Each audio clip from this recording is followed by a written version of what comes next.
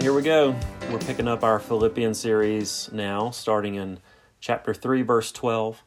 So up to this point, Paul's been arguing that our justification, that is our being made right with God, is not in any way based on something we have accomplished, but rather what Christ has accomplished for us. But this justification leads to another word, sanctification, which is the continued work of God in our lives where He is making us more like Jesus.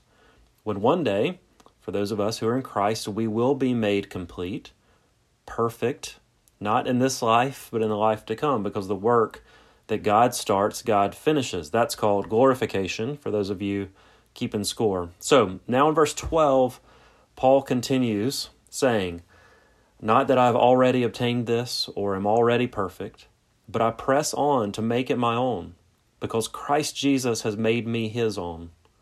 Brothers, I do not consider that I have made it my own, but one thing I do, forgetting what lies behind and straining forward to what lies ahead, I press on toward the goal for the prize of the upward call of God in Christ Jesus."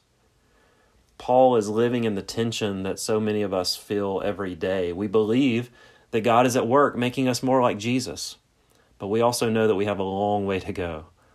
So do we just sit back passively and trust that God is going to finish the work that He started? Yes and no. Yes, He will finish the work, but we actually press on. We press in. We anticipate the work that God is going to do, but we actually participate in the work that He is doing right now. There's an active component of sanctification. It's an important balance to realize that we do not make ourselves more holy. Only God can do that. But we do participate in the means that He's provided to make us more and more like Jesus, which looks like things like engaging with Scripture, hearing what God has to say for our lives, talking to God through prayer. It looks like being a part of a church, taking the sacraments, having fellowship with other believers. It looks like engaging in missions and evangelism, and caring about justice and mercy, showing grace and kindness. It looks like confession and repentance and fighting against sin in our own hearts and lives. Even now, during this pandemic, maybe you're seeing sin patterns that you had hoped had gone away. But now you're back in an old setting, or you're back in old relationships, or you're at home, or you're feeling lonely or bored or tired or stressed or anxious, and you're seeing various sins that you just wish weren't there. Paul says, press on to fight. Press on toward the goal for the prize of the upward call of God in Jesus Christ. The goal is Christ-likeness.